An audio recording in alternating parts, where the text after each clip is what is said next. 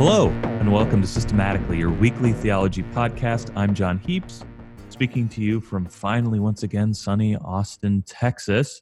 I'm here today just with Brian Bachek. Hi, Brian. Hello. And Ryan Hemmer. Hey, Ryan. Hi, friends. And we are sans Robin today. She has family responsibilities this Saturday morning, so it's just the dudes. And Ryan gave a presentation a couple of years ago on Rene Girard and Lonergan's Scale of Values that I thought was pretty helpful. So we asked him to try to remember what he said, and he's going to share that with us today. And then Brian has our treasures old and new. But before we get to business, we don't have any like formal frivolity stuff, but I'm just curious, like, what's been going on with you guys? What's what you've been watching, listening to? What's been happening in life? Brian, what are you up to? I've been trying to distract myself from the the catastrophic events of the world by deep diving back into TV that my girlfriend has not seen, but I have seen, and new TV actually. So I finally started watching The Good Place, which I like very much. Yeah, Everybody discovered The Good Place like in the last 10 days. I feel like it's weird. Yeah, it was maybe 2 weeks ago for me. It corresponded with the start of a break for us, like reading week style for Canadian Thanksgiving, and the praises that have been heaped on it are accurate. I think. I don't know. Have you two watched it? Yeah. I have. We just watched the first episode of the third season last night.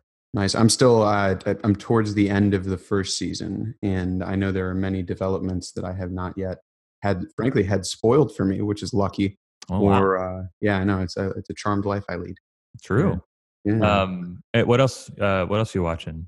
So Megan has never seen. My girlfriend has never seen Parks and Rec, and so we have been. I think we're in the middle of the election season. I want to say that's the third, maybe.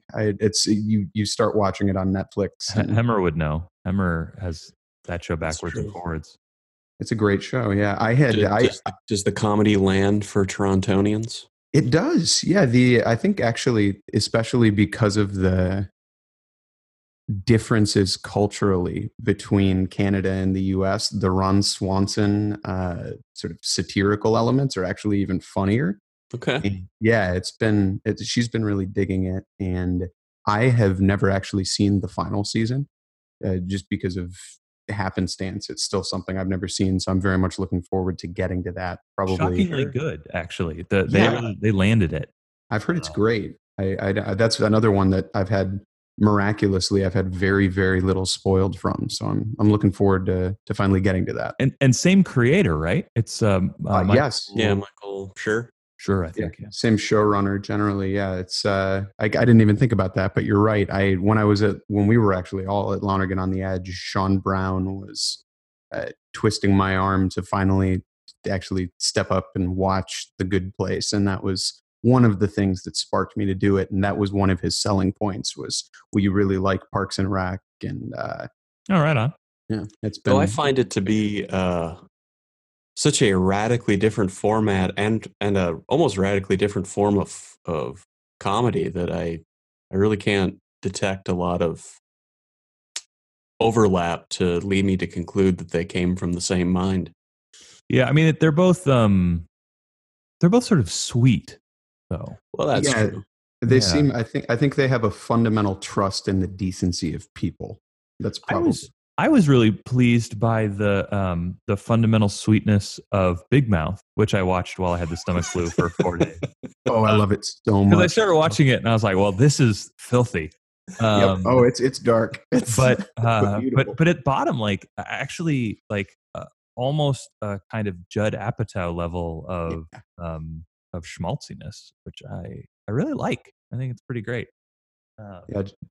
John Mulaney's best sort of humanist instincts, I guess, are on display. And Nick Kroll's too, actually. Which is, I think, sometimes are harder to detect, but are definitely there.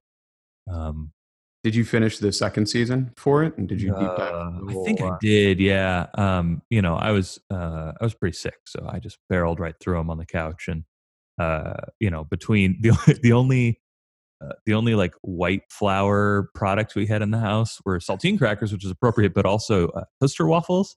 So I ate an entire package and a half of toaster waffles over 4 days because it was the only thing that wanted to stay down.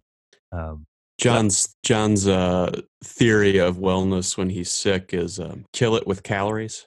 Yeah, which is great until you have the stomach flu, and then you're at an impasse. Clearly, that did not stop you. No, it didn't actually. No, I got through those plain toaster waffles. It was pathetic.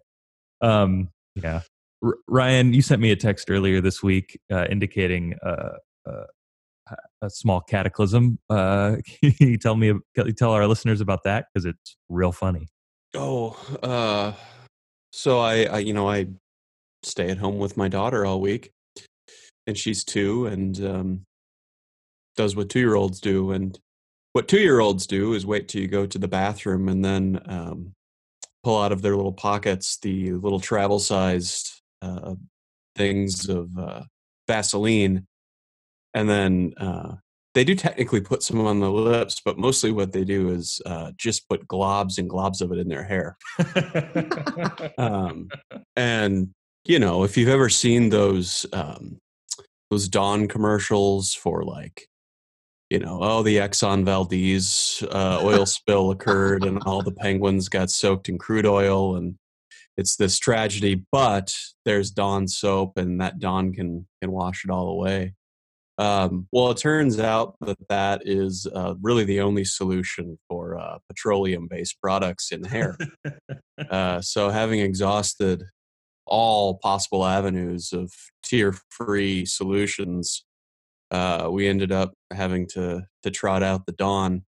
But the thing that they don't tell you in the commercials is that the animal will panic and stole the 2-year-old. And so there was much weeping and gnashing of hair.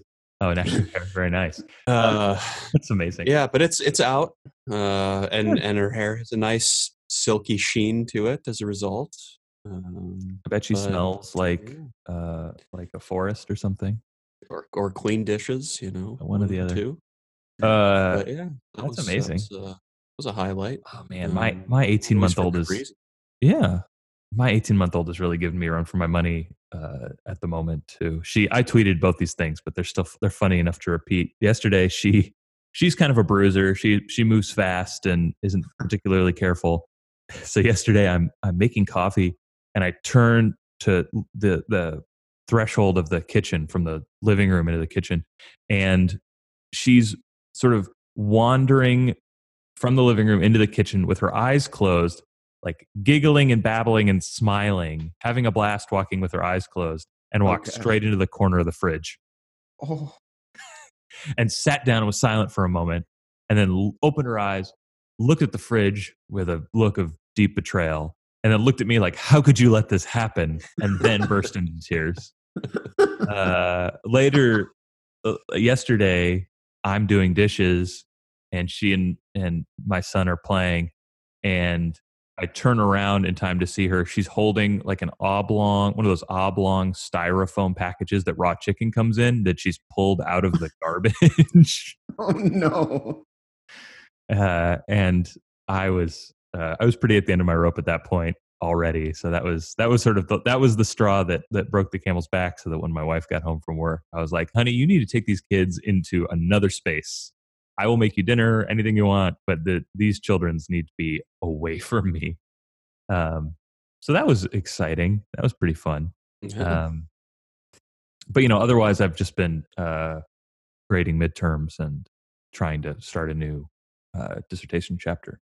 I turned a chapter in this week. Hey, exciting. Congratulations. Hey, thanks. Sweet. And then you do that and you feel good, and you turn around, there's one waiting for you right around the corner. That's exactly what happened. But also the Dodgers and the Brewers are having just one of the best NLCS series I've seen in a long time, and as a long time Milwaukee resident, it's always fun to watch the Brewers not suck.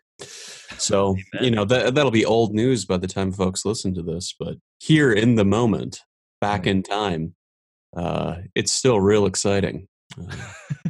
Game 7 tonight. Oh, that's right. Oh, maybe I'll force the kids to watch it. My wife is going to see Bruno Mars play what do they call that? The infield at the Formula One races here in Austin. My wife and her siblings bought my father-in-law tickets to the Formula One races, which include general admission tickets to go see the performances in the evening, which are like Bruno Mars, Britney Spears, and somebody else. I think with full knowledge that he has no interest in seeing Bruno Mars, Britney Spears, or anybody else. So they have been bequeathed the wristbands to get to go do that. So I've meant to get into Formula One racing for years and just have never gotten around to it. Did you see the Ron Howard movie with Chris Hemsworth? I did not see that Rush. One. I saw his beautiful flowing locks on the poster, but I never did see the movie. Robin, if Robin were here, Robin would make some comment about how if it's not Thor and Chris Hemsworth, she just has no patience for it. She's a big fan of Chris Hemsworth as Thor, but not broadly, which I find hilarious. Yeah, no, that's objectively wrong. Yeah, we've had many conversations about this. In fact, I did just see Thor Ragnarok for the first time, which I loved. So that's a different conversation. No, that Rush is the movie any good? I watched it with my roommate Dylan years ago when I still lived in Milwaukee, and was going and expecting it was going to be just as mediocre can mediocre. And Ron Howard, his direction. I heard you liked mediocre, so Ron Howard's direction is usually personality-less, would be how I would describe it. No, that's correct. Yes. Yeah, he really actually does, I think, and that was an unintentional pun, but sort of inject some of the Formula One ethos into the film. It's shockingly quickly cut by Ron Howard standards, and it's an adrenaline-fueled movie. You should watch it. It's very good. Have either of you ever seen, and I've never seen it, there's a 1970s John Frankenheimer movie called Grand Prix, I think with James Caan? No. It's supposed to be like a top-notch racing movie, but I've never checked it out. I'm gonna have to buy the Blu-ray in order to see it because it's not streaming anywhere, as far as I can tell. Yeah, but have you seen Days of Thunder? Boy, I sure have. I have, yeah. Probably not as good as Grand Prix would be my guess. Yeah, it doesn't seem probable. Yeah.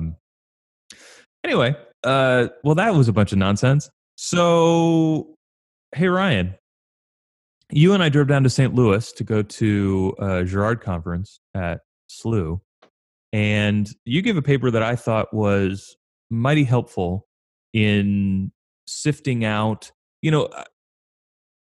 both Girardians and Lonerganians have a tendency to think of their master's work as omnicompetent. And this is pretty annoying to people who aren't initiate. And I thought your intervention using some Lonergan stuff into Girard and the criticisms of Girard was really helpful in specifying sort of precisely where Girard's critiques have their competence. So I was hoping that this week you'd kind of walk us through what you were doing with that. And I know Brian, rather, you have many a Girardian thought. So maybe you guys can have a little back and forth once you get through the main beats there. Yeah.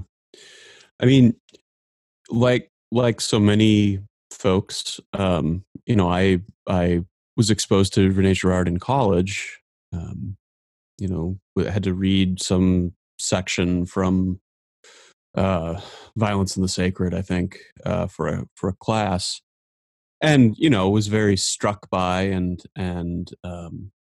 was excited about the sort of structure of mimetic theory and the whole scheme about myth and cult, the whole theory of culture that you get in Girard's especially earlier work.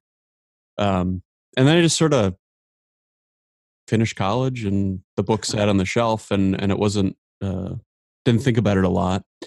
But then I started noticing later on that there was this Lonergan Girard dialogue, led in large part by Bob Doran's work, but also, Mark Miller and others had um, were really sort of pushing on this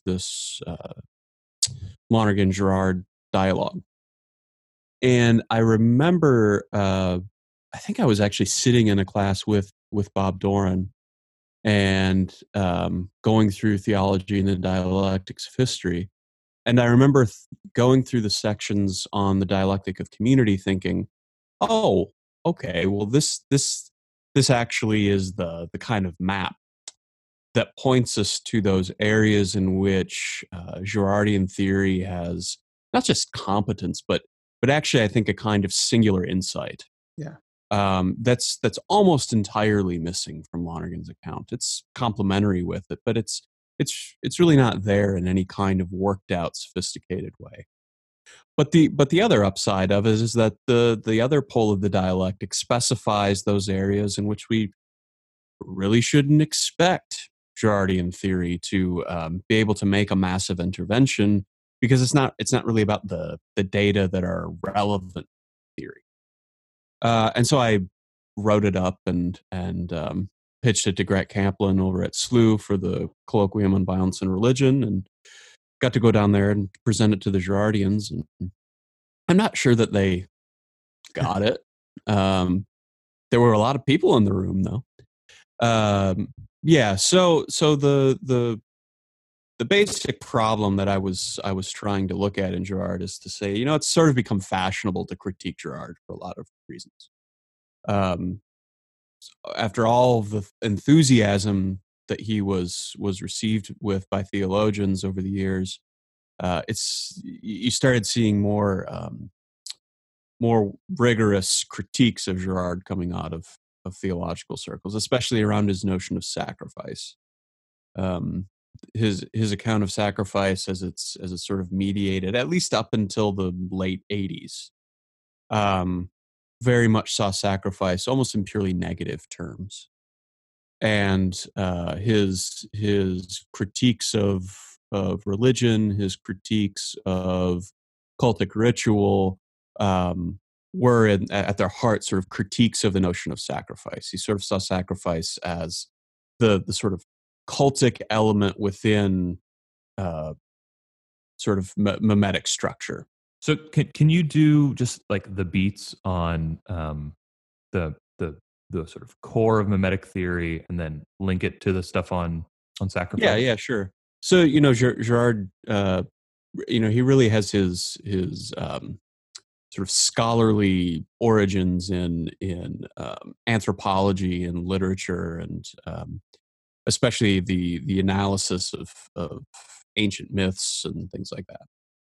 And one of the things he noticed in the course of his studies of these different traditions is that there's a kind of archetypal structure that's really at the heart of a lot of religion and at a lot of mythic literature, and it has its origins in what he calls mimetic desire. So you have a desire that occurs, you have some object that is the term of that desire, but then you have this mimesis, wherein the desire of one is imitated by another. And anytime you have this imitating kind of desire, you have rivalry. And so rivalry emerges because a singular sort of appetitive object is desired by multiple parties. And anyone who has more than one toddler in their house has seen this. Yeah, exactly. Yeah, right. And they're borrowed desires, right? That's what makes them mimetic. And so this births rivalry, and rivalry births violence, and violence is sort of cyclical. You have sort of occurrences and counter occurrences that keep recurring, and this destroys civic and social structure. And so society needs some means of resolving this repetitive pattern of violence and counter-violence that emerges because of mimetic rivalry. And so Girard says that what human groups tend to do is scapegoat. And so they select, really kind of at random, a party onto whom the frustrations and violence of the whole community can be poured out on sort of in a single instance. And so rather than the sort of ping pong ball of violence being forever bounced back and forth between the two desirers, all of the violence of the whole community is poured out onto this one scapegoat. And that sort of breaks the cycle, at least for a while. But new desires occur, and so new forms of mimesis, and so new patterns of violence. And so communities and cultures are always in the process of trying to resolve the violence that has emerged due to mimetic rivalry, and in so doing also kind of setting the conditions for new emergences in the future. But these scapegoating mechanisms, as Girard calls it, they also sort of accrue cultic meaning, and so they become reflected. This dynamic in society becomes reflected within the myths and religious practices and rituals of that community. And so cultic sacrifice, as you see in most ancient religions, Girard takes as evidence of this more fundamental social dynamic of mimetic violence and scapegoat mechanisms. So that's sort of the basic beats of mimetic theory. And so that if you read any Girard in college, that's largely what you're going to learn. Girard takes this to be kind of a theory of everything. It's a theory of the origins of culture, but it's also everything else. And so, it's not for nothing that Girardians tend to see mimetic theory as having a kind of special explanatory significance to just about every sort of set of human phenomena. But what I wanted to do is I wanted to sort of understand what were the actual human data to which this theory really applied. Because there are these other critiques of Girard, not just about sacrifice, but actually critiques of Girard that are about politics. And on this score, you get somewhat interesting collaborators. So, for instance, in 1990, you had a colloquium on Girard's work in South America, where liberation theologians, Leonardo Boff in particular, and a host of other sort of major intellectuals from South America had this colloquium with Girard. And one of the critiques that kept emerging from this was that both that mimetic theory was too dark, right? That its account of human nature had no way of talking about the solidarity of victims.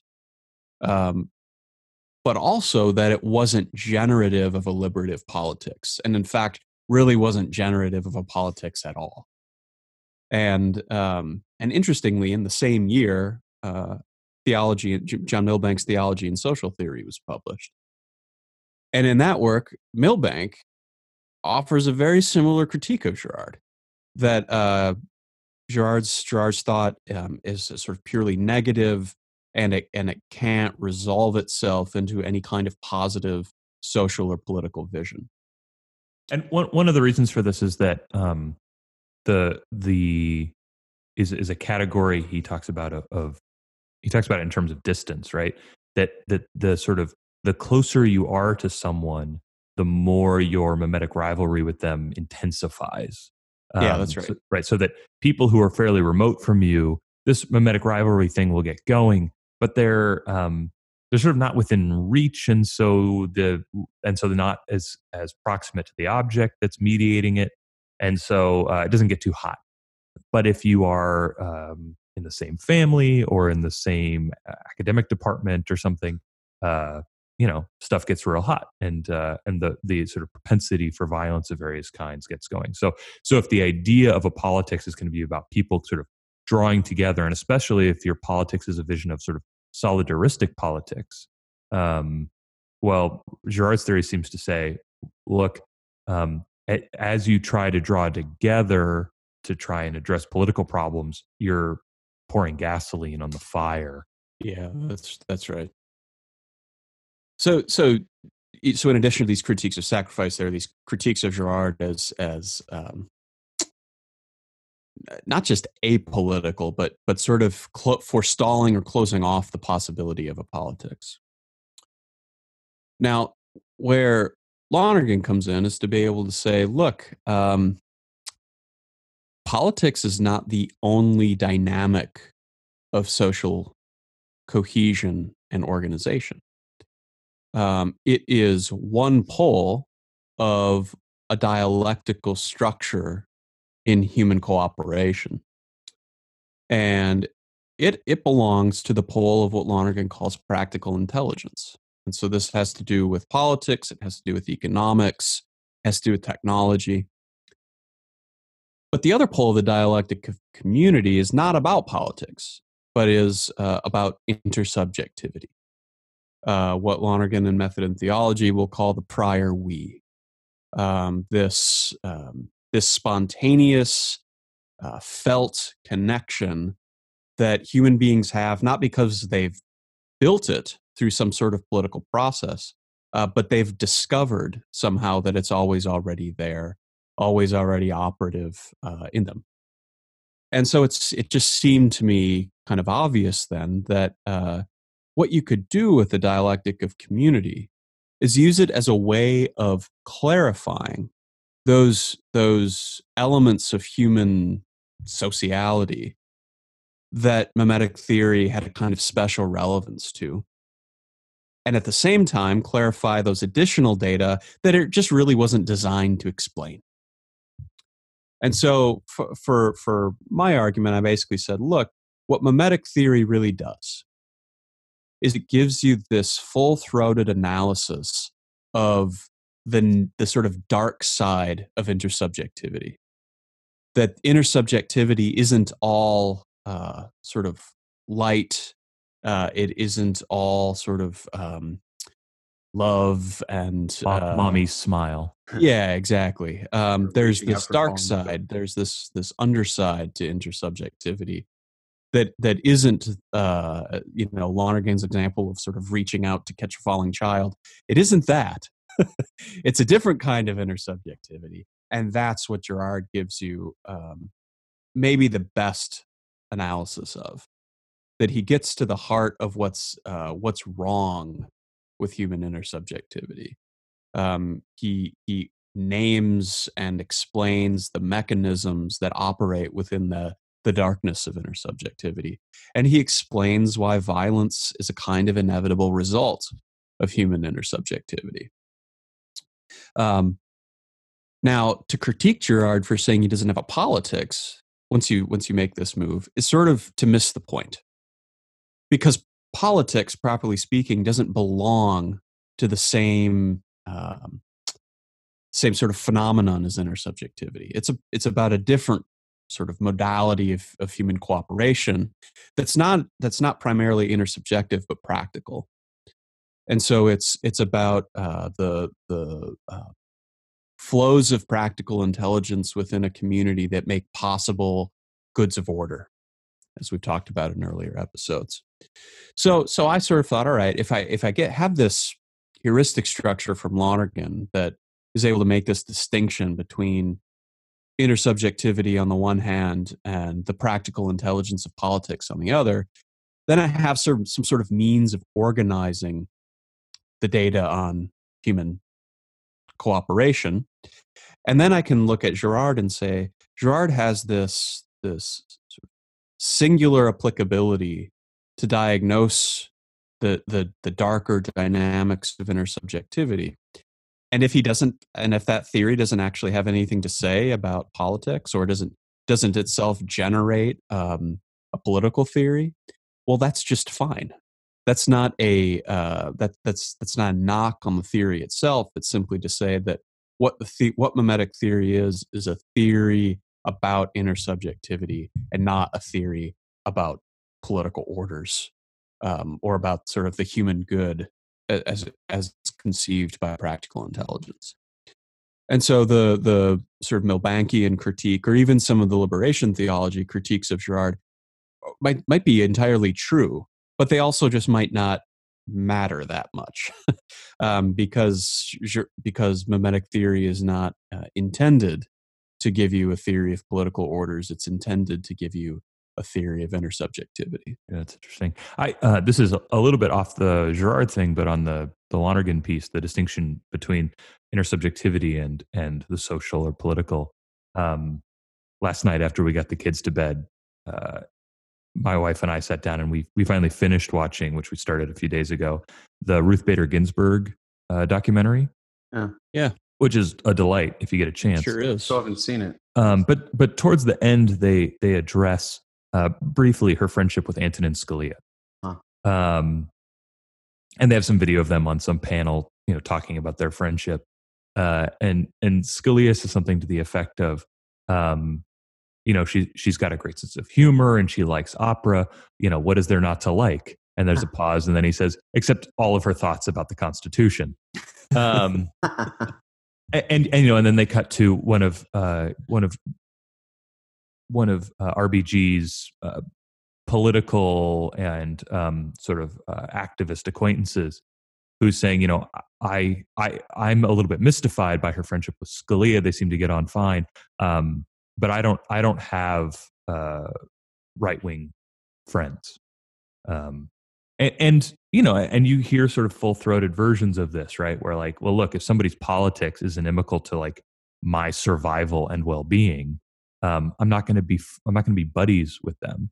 But it seems to me that that the distinction that you're making via Doran and Lonergan is at least a way of making sense of their friendship, right?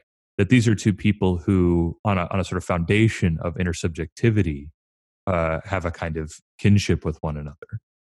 And in fact, maybe because they are so intellectually immersed in the sort of fundamental structures of our political ordering in the United States, that they're able to, that in fact, because of their deep engagement with it, they're able to consider it something that's not, they're able to not conflate it with their intersubjective relationship, right? That indeed being so lost in their thoughts about these things, right? I mean, RBG is sort of famous for going out and doing things all day and then going home at the end of the day, eating dinner and then staying up till 4 working, which is a little, as someone who just needs a nap all the time, is a little hard to fathom. Yeah, that exhausts me. But anyway, I just think that's when you elide that distinction, you actually can't make sense of a bunch of human phenomena. Yeah, that's right. And that's a kind of instance of not of them having intersubjective rivalry, right? Which you could imagine that they very possibly could have, but actually have it functioning. But the distinction operates both in the sort of arguably sort of healthy operation of intersubjectivity in their sort of amicable fellow feeling, but also then in the negative cases. Which, that's really something, particularly in a time where sort of rancorous affectivity driven by negative partisanship shapes so much of our political discourse, and in fact makes political decision making impossible in a bunch of fronts, right? Without sort of absolute power or something. Anyway, that's like a bit of an aside, but I think that distinction has power beyond the Girard question, and just to say something about the internal structure of fully human living. Oh, definitely. I mean, the thing that I thought it adds to Lonergan's analysis is, Lonergan tends to, when he's giving examples, at least, he tends to have a fairly rosy view of intersubjectivity. That is true. And while that, and the Ginsburg-Scalia case is a sort of example of that, right? But there's this other element, right? There's this other intersubjective dynamic at work in human living that isn't rosy. Well, and you can imagine it working the other way, right? People who have a unified practical vision of the way things should be ordered and structured, but who can't work together.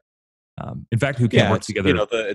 It's the all the other Republican senators who hate Ted Cruz. Lindsey Graham saying, somebody shot him on the Senate floor, no one would care, but they all vote together as a block, right? Right. So it doesn't stop them from cooperating politically, even though they all hate the guy. Boy, I'm going to come out and say I cannot wait to vote for Beto O'Rourke. I can't say that loudly and often enough. Oh man, I can't wait. I have truly zero political foothold in Texas, and I have been watching that race with just absolute fascination. My mom and I were texting last night about how just thoroughly fascinating and impressive Beto O'Rourke's town halls have been, because she's watched them from Illinois. Plus, he was like in a band with the guys from the Mars Volta. Yeah, big fan. That part I can't even put it in my head. Let's not get too anachronistic. At the drive-in. True. That is. Well, no, true. he wasn't in the band with the other guys. It was just Cedric and Omar at the time, I think. Yeah, but still, we gotta pre-Volta. Yeah, well pre-Volta. Well, I'm just saying it would be, if I said at the drive-in, it might be confusing. They might think it was those losers who were in Sparta. Well. Oh wow, that just got heated. Hey Brian, say intersubjectivity things. You wrote a dissertation on this. Yeah, I'm just saying Sparta is bad. That's all. I saw them live about 15 years ago. Anyway, moving on. Yeah, man, I don't think the Mars Volta wrote an album equal to In Casino Out. So that's a different conversation. Wow, fighting words. Okay, we'll deal with this one off air. Yeah, all right. Okay, we'll or Relationship in Command. But okay, we're gonna hop into intersubjectivity. So my dissertation, for those who are not totally involved in the inside baseball of our friendship group or of Lonergan Conversation, which are intimately overlapping, is entitled An Exigence for the Other, Exploring Intersubjectivity Through Lonergan, Levinas, and Girard.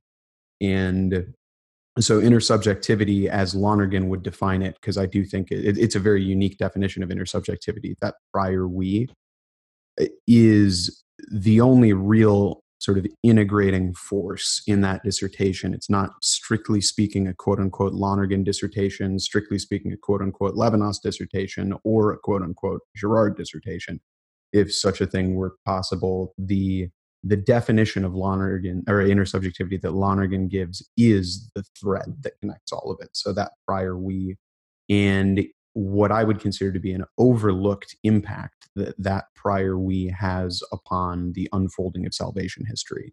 So progress, decline, and redemption. And so ultimately the solution that's presented at the end of the dissertation involves Trinitarian theology, building upon some of Bob Doran's work and Lonergan's work with the Trinity.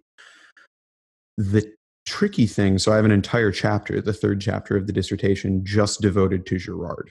And the tricky thing about bringing Girard into the conversation is exactly what you guys have already pointed out, which is the precise strength of what Girard gives to that conversation is that he's able to point out negatives to intersubjectivity that Lonergan's examples, and frankly Levinas's examples, don't often give.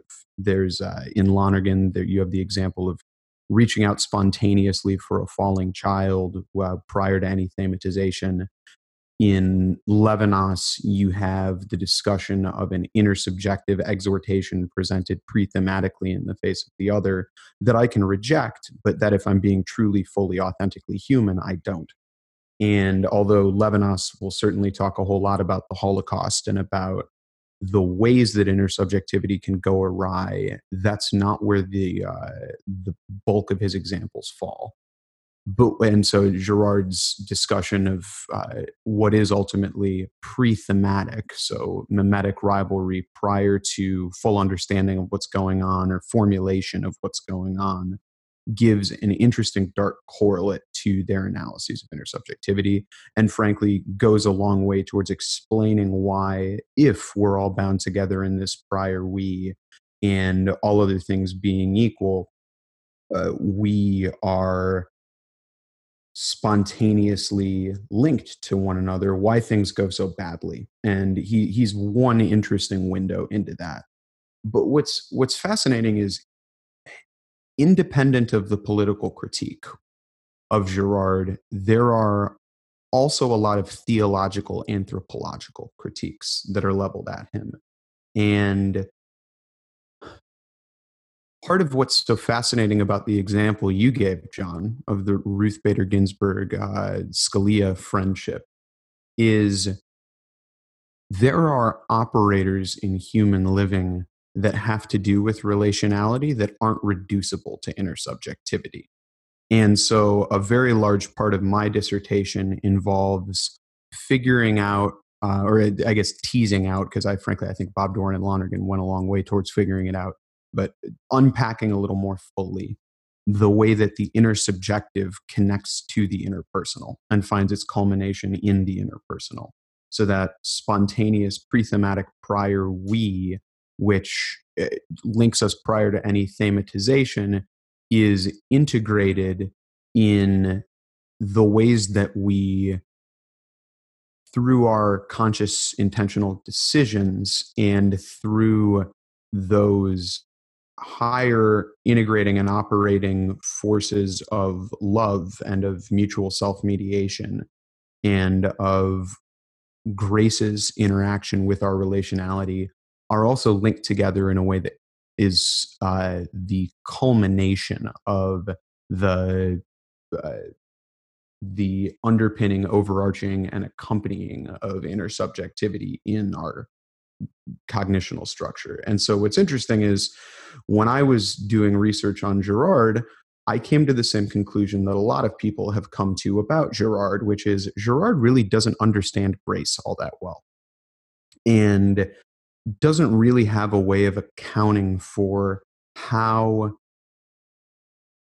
someone like Ruth Bader Ginsburg or someone like Scalia could be friends with somebody that the schedules of probability of intersubjectivity would probably preclude them from being friends with, because they're outside of our immediate, they're outside of, say, Ruth Bader Ginsburg immediate political circle or Scalia's immediate political circle. They're not family members. Their friends probably don't overlap a whole lot.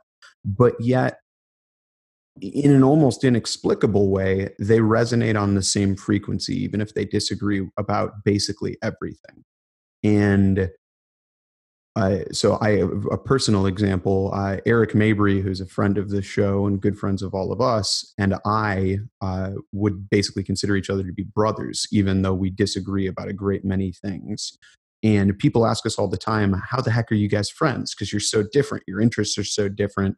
Your life histories are very different. And the only explanation I can ever really give is grace. And the operator in our friendship isn't reducible to just our intersubjectivity. It's a higher elevation of our intersubjectivity. And so whenever I talk about Girard, or whenever I talk about Levinas in relationship to Lonergan's account of both just anthropology broadly, but particularly of the most relational components of our anthropology, the caveat that I always have to give is that I think that Levinas does a really good job of articulating the way that which needs to be elevated and can be elevated intersubjectively. So our spontaneous, the spontaneous ethical vector of sort of our intersubjectivity that is always already present, but we can choose to reject the reply to an intersubjective exigence in the face of the other. Girard speaks really well to what needs to be healed by Grace's interpersonal elevation of intersubjectivity. And so even as foundational to political civic discourse on the level of two people talking together in a room who happen to have a ton of divergences politically from one another, I think there needs to be a recognition that just in terms of those two subjects talking, there are also higher operative forces coming into the conversation. And so you need to pinpoint on both a geopolitical sort of communal level what the relevance of Girard's work is. But I also think in terms of two people together in a room, you got to be able to point to, okay, what he's talking about is the specifically intersubjective and frankly the darkly intersubjective side of things. But there are also layers that need to be unpeeled relative to how Grace can function in and through the face of the other. And this is a kind of broader problem in how Grace is discussed theologically more broadly. So oftentimes there's a kind of there's a tendency to think of grace as something that we're still waiting for. Yeah. Right. That we're going to do an analysis of natural structures, and then grace would be something that we hold in sort of analytic abeyance. And so in that case, what you end up overlooking is the what I think is one of the most promising but also most challenging claims about Christianity, which is things should be worse than they are. Right? Grace is at work in the world, and if that's true, then things should be worse than they are. And so, yeah, you do have a kind of missing locus in Girard's work for we have an account of like why things are bad, but what we don't have an account of is why aren't things worse? Why has there been development at all?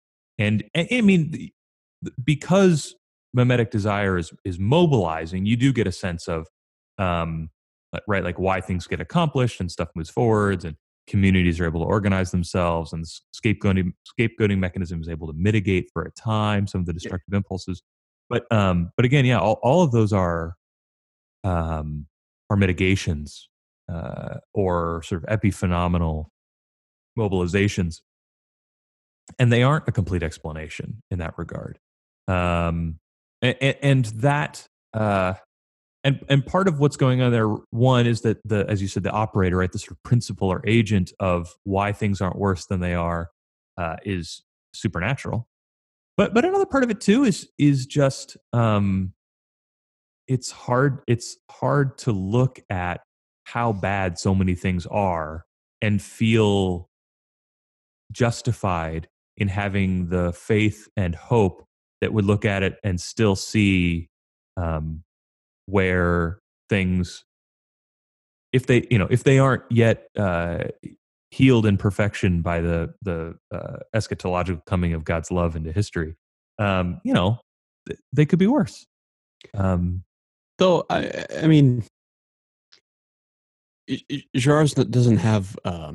He certainly doesn't have a sort of metaphysically differentiated account of these dynamics, but part of the reason that theologians have been so drawn to Girard over the last several decades is precisely because, in addition to giving this, analysis of the scapegoat mechanism and of mimetic structure as the sort of foundation and origin of culture, he also gives an analysis of the New Testament. And his analysis of the New Testament, his analysis of Christ, is that this is the undoing of the scapegoat mechanism. That this is the thing that shouldn't happen, but yet seems to have happened. That the intersubjective dynamics that give you mimetic structure, that lead to the scapegoat, that organize cultic life, all of these things are undone through the cross. Right. This is why so many theologians then have latched on to Girard specifically on the issue of soteriology, because they find ways of explaining the significance of the cross in terms of Girardian theory that they haven't found in other places. And so it was this very exciting thing to be able to articulate a sort of an account of the cross that was different, that has sort of different organizing metaphor than exchange or propitiation or things like that. And so, you know, it's not that the sort of graced vector is entirely absent in his work. I mean, I don't. No, that's not quite my point. My point either. Yeah, my point is only to say that, and this is not a criticism that is unique to Girard at all. So I don't want to make it that pointed, but only to say that the historical differentials of progress, decline, and redemption, almost nobody gives a satisfactory account, and Girard included, of the way in which those differentials are all operative simultaneously. Oh, sure. Yeah. So that's all. I mean, that's really the main point I'm trying to make there. Well, and there's an interesting Brian's development, though, indicate. In Girardian studies, which have sought to complement the sort of negative mimetic elements of Girard with what they call positive mimesis. Yeah, where they are trying to draw out accounts of imitation that aren't productive of mimetic rivalry, but actually make possible something like what Brian's calling with something like the interpersonal. And Bob Doran's certainly taken this all the way to talk about the imitation of the divine relations in Trinitarian terms. And so, you know, there are sort of untapped elements there. But I think what the ongoing significance of the dialectic of community is that it keeps you paying attention to the right set of data and not getting distracted by other dynamics that on their own are perfectly important, but are not the kind of dynamics that this theory is really adequate to address. No, thanks. Yeah, that seems to me the most central point there. Well, thanks, Ryan. I have no doubt we'll come back to many of these topics again in the future. Brian, you have our treasures old and new. I do, in fact. So I am excited to talk about two things that I am working through. And I have to confess, I have not finished reading either my treasure old or my treasure new. So everything that I say right now should be taken with the grain of salt, that although I'm very much enjoying both of the works I'm working through, I have not finished either of them. So I can't speak to all of the data. The way I tend to read books is I will start reading one, then scramble to read a bunch of other things because I have to prep a paper or a class, and scramble to read a bunch of other things, and eventually loop my way back. So I am part of the way through both of these works. The first of which is Luigi Giussani's The Religious Sense, which was originally published in 1966. And now, as the collected works of Giussani are being put out by McGill, the most recent translation of it was reprinted in 2015. The first English translation and definitive edition came out from McGill Queens in 1997. I was introduced to this, although I had heard of the book, but introduced to sort of its relevance to what I would do by Ryan Duns at Lonergan on the Edge this year, because he was talking about how he's been using it in his undergrad Intro to Theology class.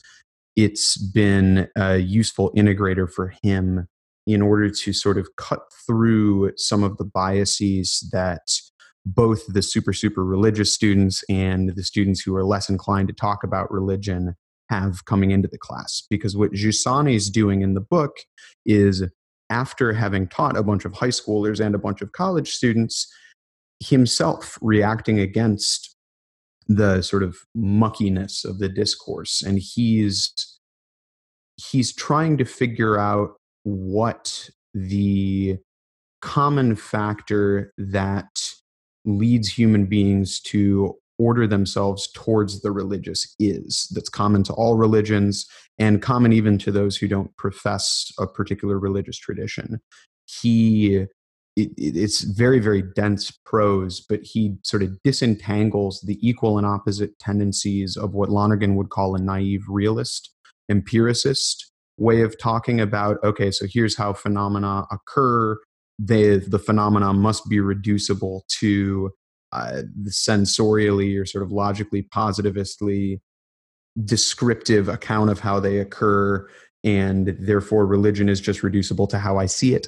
Or on the other end of the spectrum, an idealist account. And he says, no, actually, there is a drive that's prior to all of those accounts. And that drive, Lonergan would actually call the unrestricted desire to know.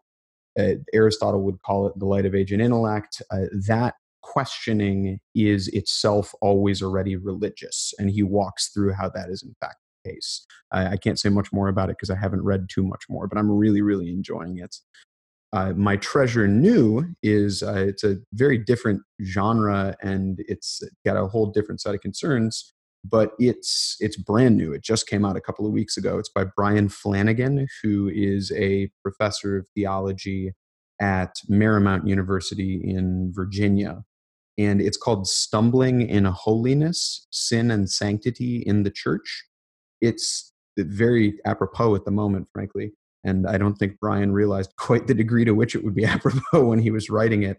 I was introduced to the book because I was with Brian at a conference in Toronto put on by Georgetown over the summer on migration.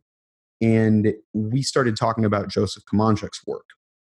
And we happened to be at the same dinner table. I had met him before, but hadn't seen him in a while. And I mentioned in the episode on the church, the idea that Komonchuk asserts is that the church isn't an it or a them or a she or a he, it's a we. That's a shared meaning that integrates a we. And that is actually one of the linchpins of Brian's book, where he tries both liturgically and from sort of a dogmatic ecclesiological perspective to navigate the way the church is always itself a pilgrim church that is already already always proclaiming that the redemptive event of Christ's life, death, and resurrection has sanctified and has opened up the possibility of salvation for all, and that the church sees itself as a continuation and a result of that salvific mission. But at the same time, the church is at least partially human in its institutional implementation, and human beings screw up very, very badly. And so the not yet element of ecclesiology and soteriology enters into the conversation. And there is actually a decent amount of Lonergan in the book. Komonchuk factors in very heavily.